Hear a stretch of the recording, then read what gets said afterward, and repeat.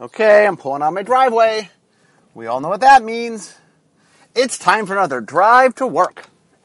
Okay, over the last 3 weeks, I've talked about Scars of Mirrodin. But I'm not done yet. Last week I started talking about, the first 2 weeks I talked about the set and how it got made.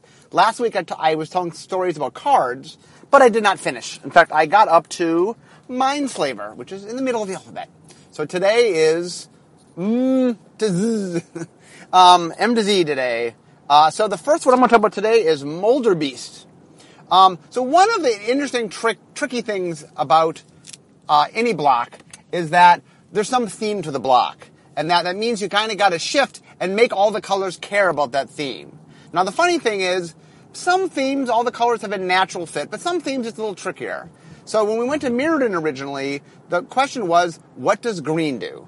Well, now clearly green, if you understand the blue-green conflict, it's sort of a nature-nurture conflict, blue is all about the tabula rasa, that you could become whatever you want to be, and it very much embraces technology. And artifacts and magic really represents technology.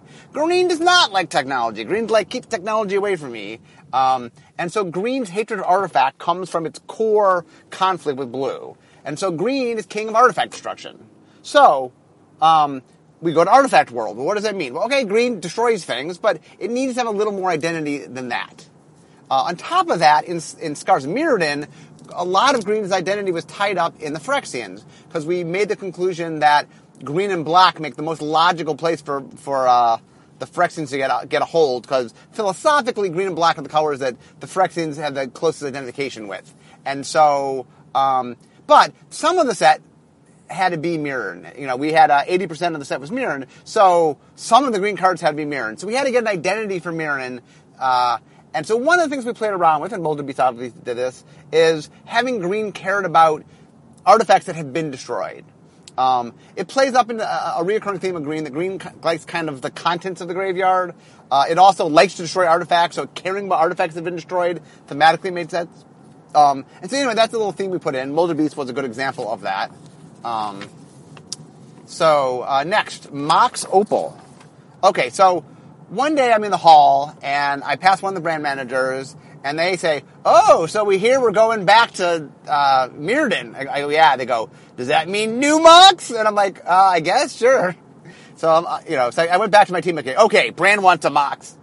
And we're like, okay, we're going back, it's Artifact World. I did kind of feel like Mox is our special thing in Magic. In fact, let me talk about this real quickly. One of my big beliefs is I believe in the power of words. I'm a word guy.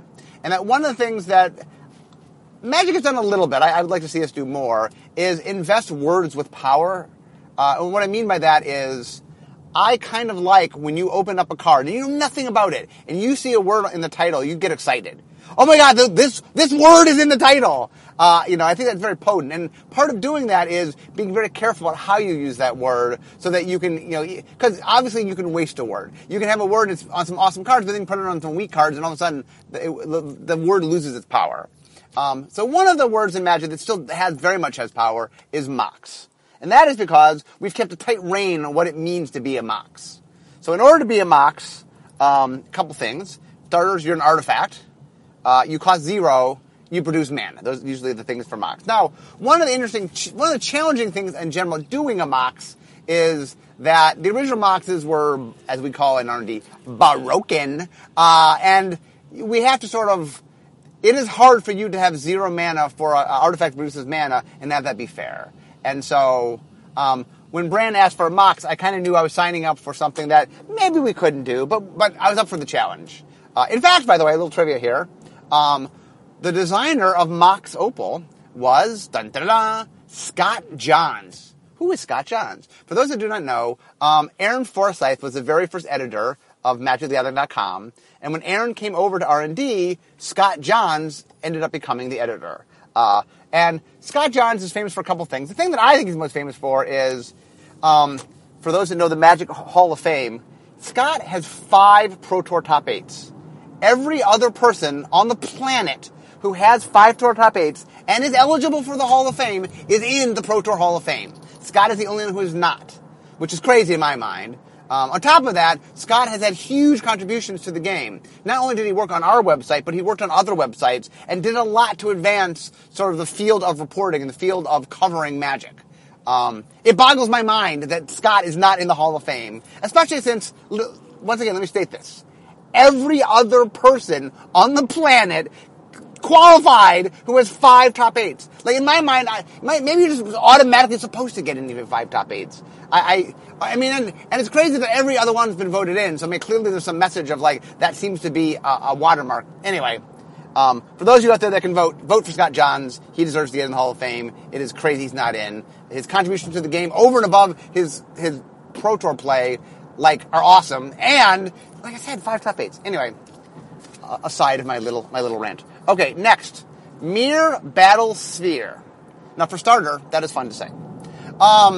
So what happened was, Myr were always there. When we did, in Mirrodin, Myr were created. So what happened was, long ago, Magic somehow, through a series of things, gnomes became the go-to artifact creature for a while. Which is kind of weird, because gnomes, if you know anything about fantasy, aren't artifacts. They're not artificial. They're creatures. And I think that, like, Legends had, like, Quorum Trench Gnomes, which was actual creature. But then all the other gnomes were, like, artifacts, and, like, battle gnomes and clockwork gnomes. And anyway, Brady finally said, enough. Gnomes aren't artifacts. And so Brady decided he'd come up, we were in an artifact world, he'd come up with a new fun artifact type. And he came up with the Myr, which were based on the Myrmidon from Greek mythology. And the Myr were a mega hit. Everyone loved the Myr. And so when we were coming back to Scars of Mirrodin, we knew we were doing the Myr. That slam dunk, of course, we're doing the Myr. But what happened was that when the design handed over to development, the thought was that we had a lot of Myr cards, and we had a lot of cards that actually were good Myr cards, but we were missing a little bit of the whimsical Myr cards. And so one of the things we'll do is we'll put together a little sub-team, a little design team that meets for a week or two that has a very specific focus. And the Myr... So we put together a Myr design team that was really just saying, hey, let's jazz up Myr a little bit. And so I think the person who ran the team was Aaron Forsyth. At least he was on the team. I do know that Aaron Forsyth made, or I believe he made, Myr Battlesphere. It's still fun to say.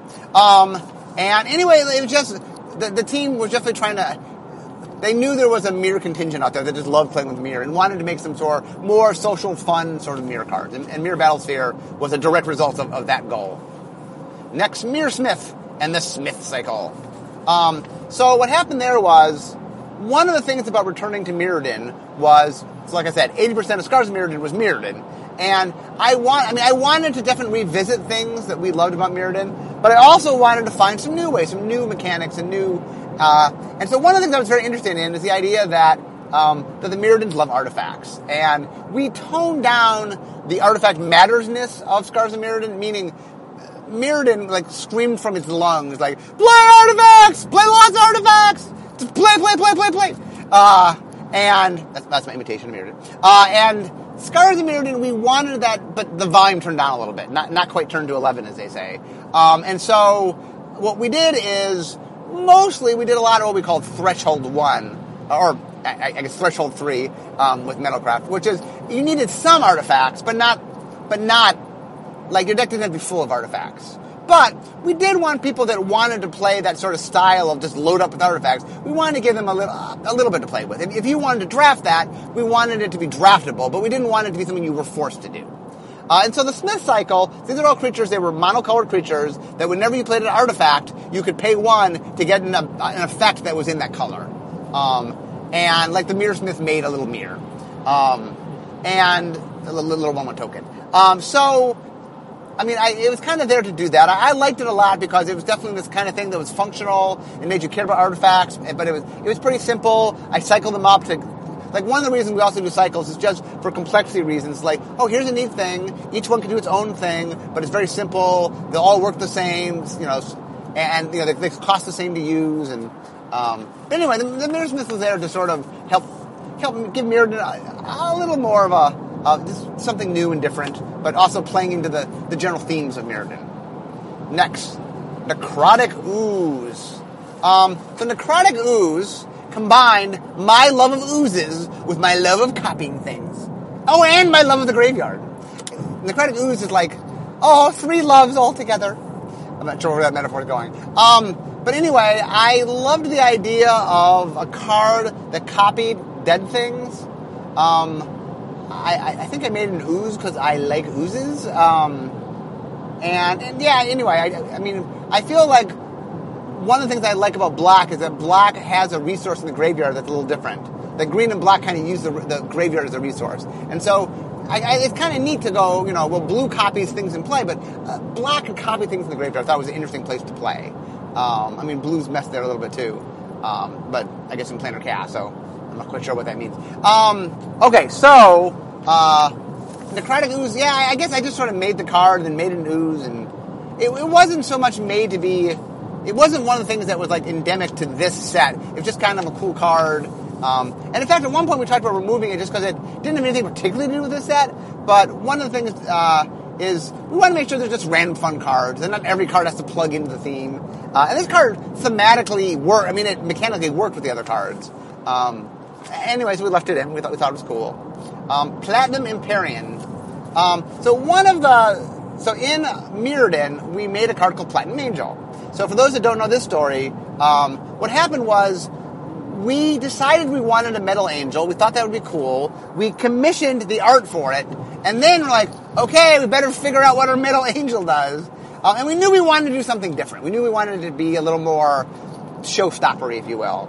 And I don't remember who came up with it, but the whole idea of you can't lose the game. Like, oh, that's pretty impressive. Like, it's in play, you can't lose. So when we were coming back, we didn't want to repeat the angel because it's been in a couple core sets, and so like it was being used there. So we're like, well, let's come up with something that's similar but not exactly the same. And then somebody, I don't remember who, came up with the idea of locking your life total, which is a lot like You Can't Die, but just different. And it's kind of what I wanted. The Platinum had a similar quality to it, but it wasn't just the same thing retreaded, or retread. Anyway, so Platinum Imperium was us sort of saying, hey, we want to acknowledge Platinum Angel, but, shake it up a little bit. Prototype Portal. Okay, so when we made Fifth Dawn, when we got to the third set, there was some of R&D felt that we should just not do any more imprint. That we had done a lot of imprint, there was a lot going on, and I said, no, I think people really love imprint. I think they'll be sad if they come to the third set and there's no imprint. So let's compromise. Let's have one imprint card. Now, the imprint card we ended up going with was Summoner's Egg, designed by Aaron Forsyth. And it had a face-down thing that we had never done before. But the card that I wanted to do in that slot, the one I made for the slot, was Soul Foundry had been very popular, a clone machine, if you will, and from Mirrodin. And so I wanted to make Soul Foundry, but for artifacts. You can put an artifact in it. And at the time, I don't think we'd ever made artifact tokens. I mean, we made artifact creature tokens, but we never made artifact tokens. And the thought was that it was a little too special, that maybe we should save that. And so we ended up not doing it.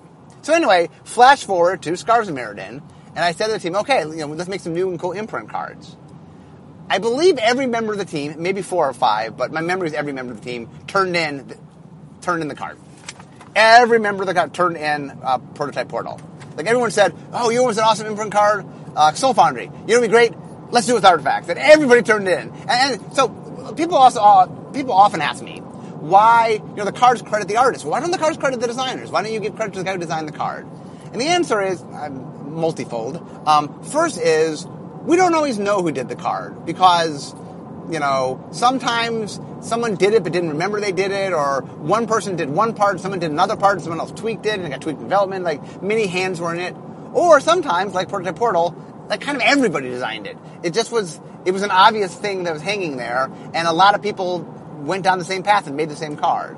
And which is very funny, by the way, that as someone who leads the sets, when a lot of people turn in the same card, I know that. I see it. But they don't see it. And so what will happen is, I'll get Prototype Purple, I'll put it in the set, and then everybody goes, ooh, my card's in the set. Which is fine, which is cool. I like people have ownership. But none of them know that they aren't the only person that made the card.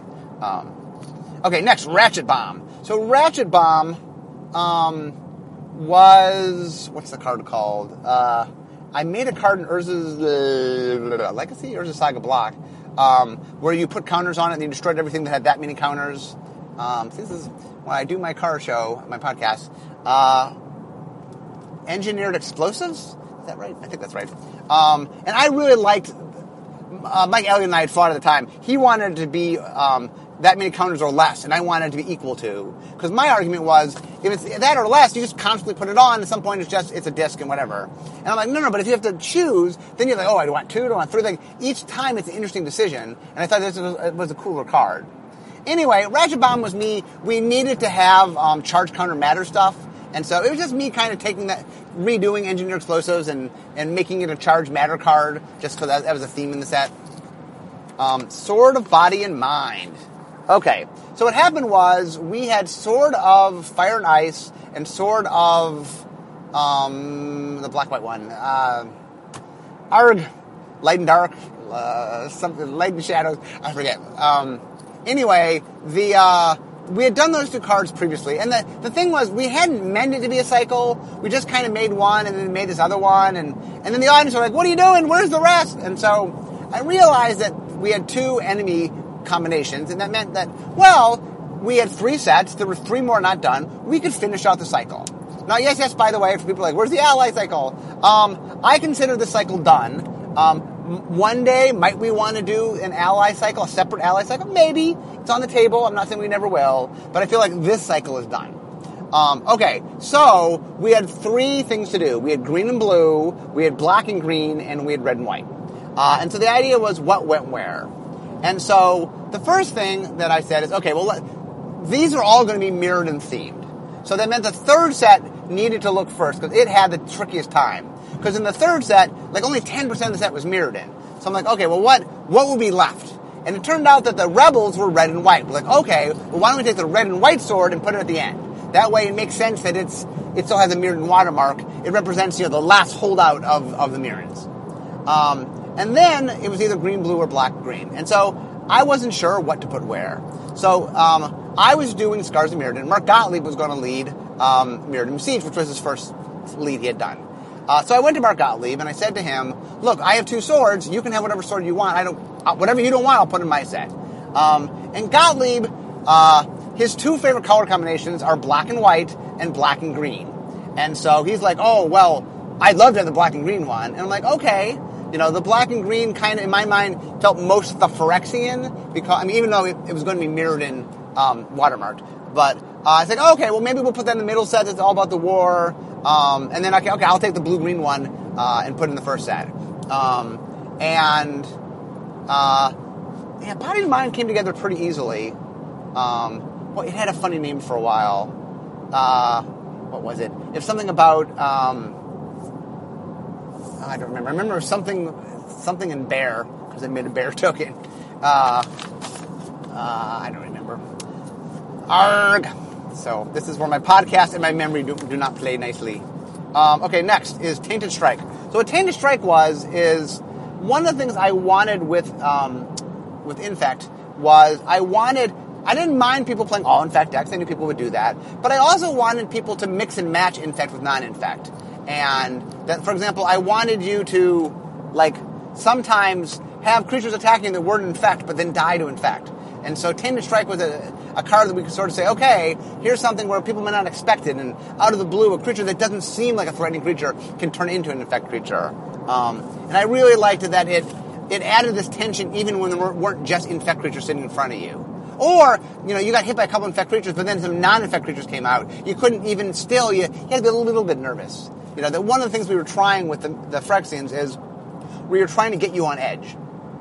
In fact, it's funny, another side is, one of the things is, I've gone a lot, is I made Infect, in the Godbook studies and all the ways we market things to figure out whether people like them, it did very, very well. It was the top-rated mechanic in the set, for example. But there's a contingency that really dislikes Infect. And I was trying to figure out what it was. And I think I finally hit upon it, which is, one of the things that I worked so hard to do was I wanted the Phyrexians to feel really violating. I wanted the Phyrexians to feel you felt dirty, that there was this virus that kind of infected you. And we worked really hard, to give the Phyrexians, we wanted them to be, in my mind, they're the Lex Luthor to Magic Superman. They're the main bad guys in my mind. one could argue is Nicol Bolas. But in my mind, the Phyrexians are like, they were the first big baddies, and I love them. I really feel like they're the staple Magic bad guys. And so I was trying to just make a set where mechanically you felt just the sheer evilness and the ugliness of the Phyrexians. And so part of doing that was creating a mechanic that was invasive and scary and slowly hurt your creatures and poison you in a way that you just couldn't get rid of it. And what I realized after the fact when it was done is, I think I succeeded a little too well. That one of the reasons people hate Infect is it makes them feel bad. Like on purpose, like I was trying to imbue our bad guys with really like just, these are bad guys. And I think what happens is there are a bunch of people that are like, I don't like playing against Infect. Man, it makes me feel bad, And so it's funny that at some level, I think one of the visceral reactions is something that I created, and that I was trying to make our bad guys really, really feel like bad guys. And I think I succeeded almost too well in some regards, because I think there's players that really it makes them uncomfortable. And so anyway, it's a weird. My goal was to make people uncomfortable. I did. Did I succeed or not? That's an interesting question. Next is Thrumming Bird. So Thrumming Bird is interesting because originally when I made the set, Proliferate had a lot larger role in Limited, because Blue had a lot of cards in common, and Thrumming Bird was in common. Because what I realized about it was I wanted to have a lot more cross synergies between the way it ended up based on how some of the stuff got developed. Like you chose a side and you were the Mirrodin side and the Phyrexian side. It was harder to mix and match. And one of the reasons I loved Proliferate and the reason I pushed it down to common was so, there's this whole charge counter theme that was going on the artifact side. And so there was a reason to mix blue with white or blue with red to play around with the Mirrodin side of it. The Proliferate is a Mirrodin helper. Or you can mix blue with poison and make a poison helper. Or you can mix and match and do some weird combination there. And I understand why development did what they did. It is a complex mechanic, but from a design standpoint, I wish we had extracted complexity from somewhere else, because I feel like the set lost a little something in Limited without having Proliferate serve the role it was supposed to serve. Next, Tower of Calamities. So Tower of Calamities is a funny story, which is we made 4 towers in Mirrodin. It was not meant to be a cycle. We did not connect them in any way. But players were like, oh, well, this one gains life. That's kind of white. And this one mills. Wow, that's kind of blue. And they assigned all of them. And they said, oh, well, you're missing one. And they decided that we were missing, I think we were missing black is what we decided. And so we decided, okay, we'll finish the cycle. People feel like we're missing it. Okay, we didn't intend that, but you know what? That's what people really want it. Okay, we try to deliver. So we made a tower that finished the cycle. Also, each of the towers cost a different amount. So we made this cost, I think they were 4 in a row, and this cost 1 more than that. So it fit the pattern. It even had a little black background to it. It did a black thing. Okay, next, the Trigon cycle. So the Trigon cycle was, I was trying to make more charge counter matters, and at the same time, I was trying to make color matter more in artifacts. And we came up with this idea of something that had so many uses that was refillable if you were playing the color. And what it meant was, it was playable outside the color. In fact, some of them were very good and you played outside the color. But you know what? There was a little better in color. And so it sort of served 2 different roles. It made charge counters matter in a very neat way, but it also allowed color to matter. And it also tied into Proliferate, obviously. That one of the ways to get more, even if you're off color, is to proliferate them, which was cool. Trinket Mage. Okay, so when we made Scars of Mirrodin, I had my design team write down every Mirrodin block card they wanted to reprint. And we went through and we tried, a whole bunch of different things that ended up being either too good or not quite work, or, but in the end, one of the ones that people really wanted was Trinket Mage. And we're like, you know what? Trinket Mage is pretty awesome. Let's put Trinket Mage in. And it played nicely. We knew that an artifact block is more likely to have a lot of cheap artifacts in it, and so it worked well with it. The same reason it worked in Fifth Dawn, it worked really well in Scars of Mirrodin. Next, Tumble Magnet. So the lesson of Tumble Magnet, which I think is the same lesson for Shodden Port, is I keep trying to make innocent cards, and I just need I'm making a little colorless card, I need a little tiny effect. Tumble Magnet I was just trying to make some charge counter cards, because I wanted charge counters to matter, and I just needed a tiny effect that made sense on an artifact. I'm like, oh, well, okay, tap a creature. That sounds innocent. Tap a creature, low-key effect. You can do it 3 times. Okay.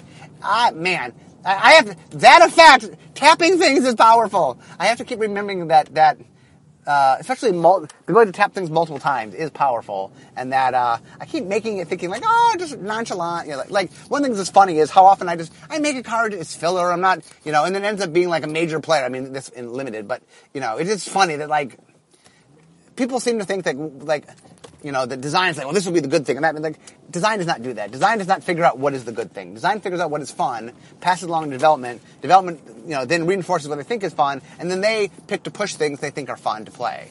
But I mean, Temple Magnet was never like conceived as this limited, you know, this strong limited card. It was just, it has 3 charge counters on it. It's an artifact. What does it do? What artifact counters? You know, what artifacts do? Next, Untamed Might. Oh, Untamed Might. So the interesting thing about Untamed Might was we were very careful in the set about giant growths because we knew that giant growths were very efficient with Infect. And the idea, I think, was that maybe at a slightly higher rarity it might be fun to have a card that could kind of get you with Infect. It's funny, if I look back now with all the knowledge I have, I don't know if this was a mistake. I mean, like once again, I mean, we don't set the power level, so I mean, it's not something design would know, but it was us pushing in an area that was kind of asking a little bit for trouble. I mean, I think that Infect did a fine job in limited. I mean, this helped. I mean, one of the things that was interesting is the development had to balance it, that we wanted Infect to matter, but not be too much. Anyway, Untamed Might in my mind is like maybe a mistake. Maybe we shouldn't have done that. Maybe an X giant growth was not what we wanted to do in Infect World. I mean, obviously it worked well, but maybe too well. Or not even that it worked too well. It's not even a power level thing. It's just it just made the kill with Infect a little too easy at times. And like what to me was fun about Infect was you had to work for it. That they were fragile creatures, and that like you kind of had to do something that was a little bit hard to do. And I just wanted to make sure that like you had a little extra to try to accomplish what you needed to accomplish. But anyway, Untamed Might. The final card I'm going to talk about today is Venser. So I am a big fan of Venser. I often point out that Venser is my favorite Planeswalker and the only Planeswalker to ever be killed by the creative team. I don't know if there's coincidence there or not. So most of the Planeswalkers get designed more during development. I mean, design will make them, but development will fiddle them quite a bit. And there's 3 Planeswalkers where I feel like I did the majority of the Planeswalker. The original Garruk in Lorwyn, Nicole Bolas, I did the first 2 abilities. I didn't do the third ability. I didn't do the ultimate, but I did the first 2. And by the way, the third ability when I designed the card was take control of your opponent for 2 turns, because he was the ultimate puppet master. But they ended up saving that and went on Sorin. But I regret it. I thought that was the perfect puppet master ultimate. I feel the one he has it's a little time spiral-y and like, oh look, it's referencing his original card, but I don't know, I'm less a fan. Anyway, Venser, I was a huge fan of Venser, and so I was very involved in designing Venser. So the cool thing about Venser is, Venser's big shtick was teleportation. He was very good with teleportation. So every ability on his card was all about things that made sense as being themed as teleportation. And so, I mean, the other awesome thing about it, one of the reasons I love Venser also, was that flickering worked really well as a flavor of teleportation. So, I love the fact that he has the flicker ability, and anyway, I like how he came together. I'm kind of really sad he died, because I would love to reprint him. I think it's a really fun card, and it kind of, it saddened me that card had to go, because I really like it, and I like the character. I think he was a fun character. I mean, not that characters shouldn't die, characters should die. I think stories don't have consequences, characters never die, so I'm not against killing characters. But anyway, I'm now in my space, and I've gotten through the end of my list, so I guess that is going to wrap up part 4 of Scars of Mirrodin. Part 4 of 4 of Scars of Mirrodin. So anyway, I hope you all enjoyed listening to me, ramble on about Scars of Mirrodin. It was definitely a set that, it was a hard set. It was one of the more, emotional up and downs of sets I've done, but I'm really happy with how it came out, and I feel like it really did reintroduce the Phyrexians in a way that was like, really put them on the map and give them a strong mechanical identity that were both things I'd set out to do. So anyway, thank you very much for listening. It's time for me to go make the magic.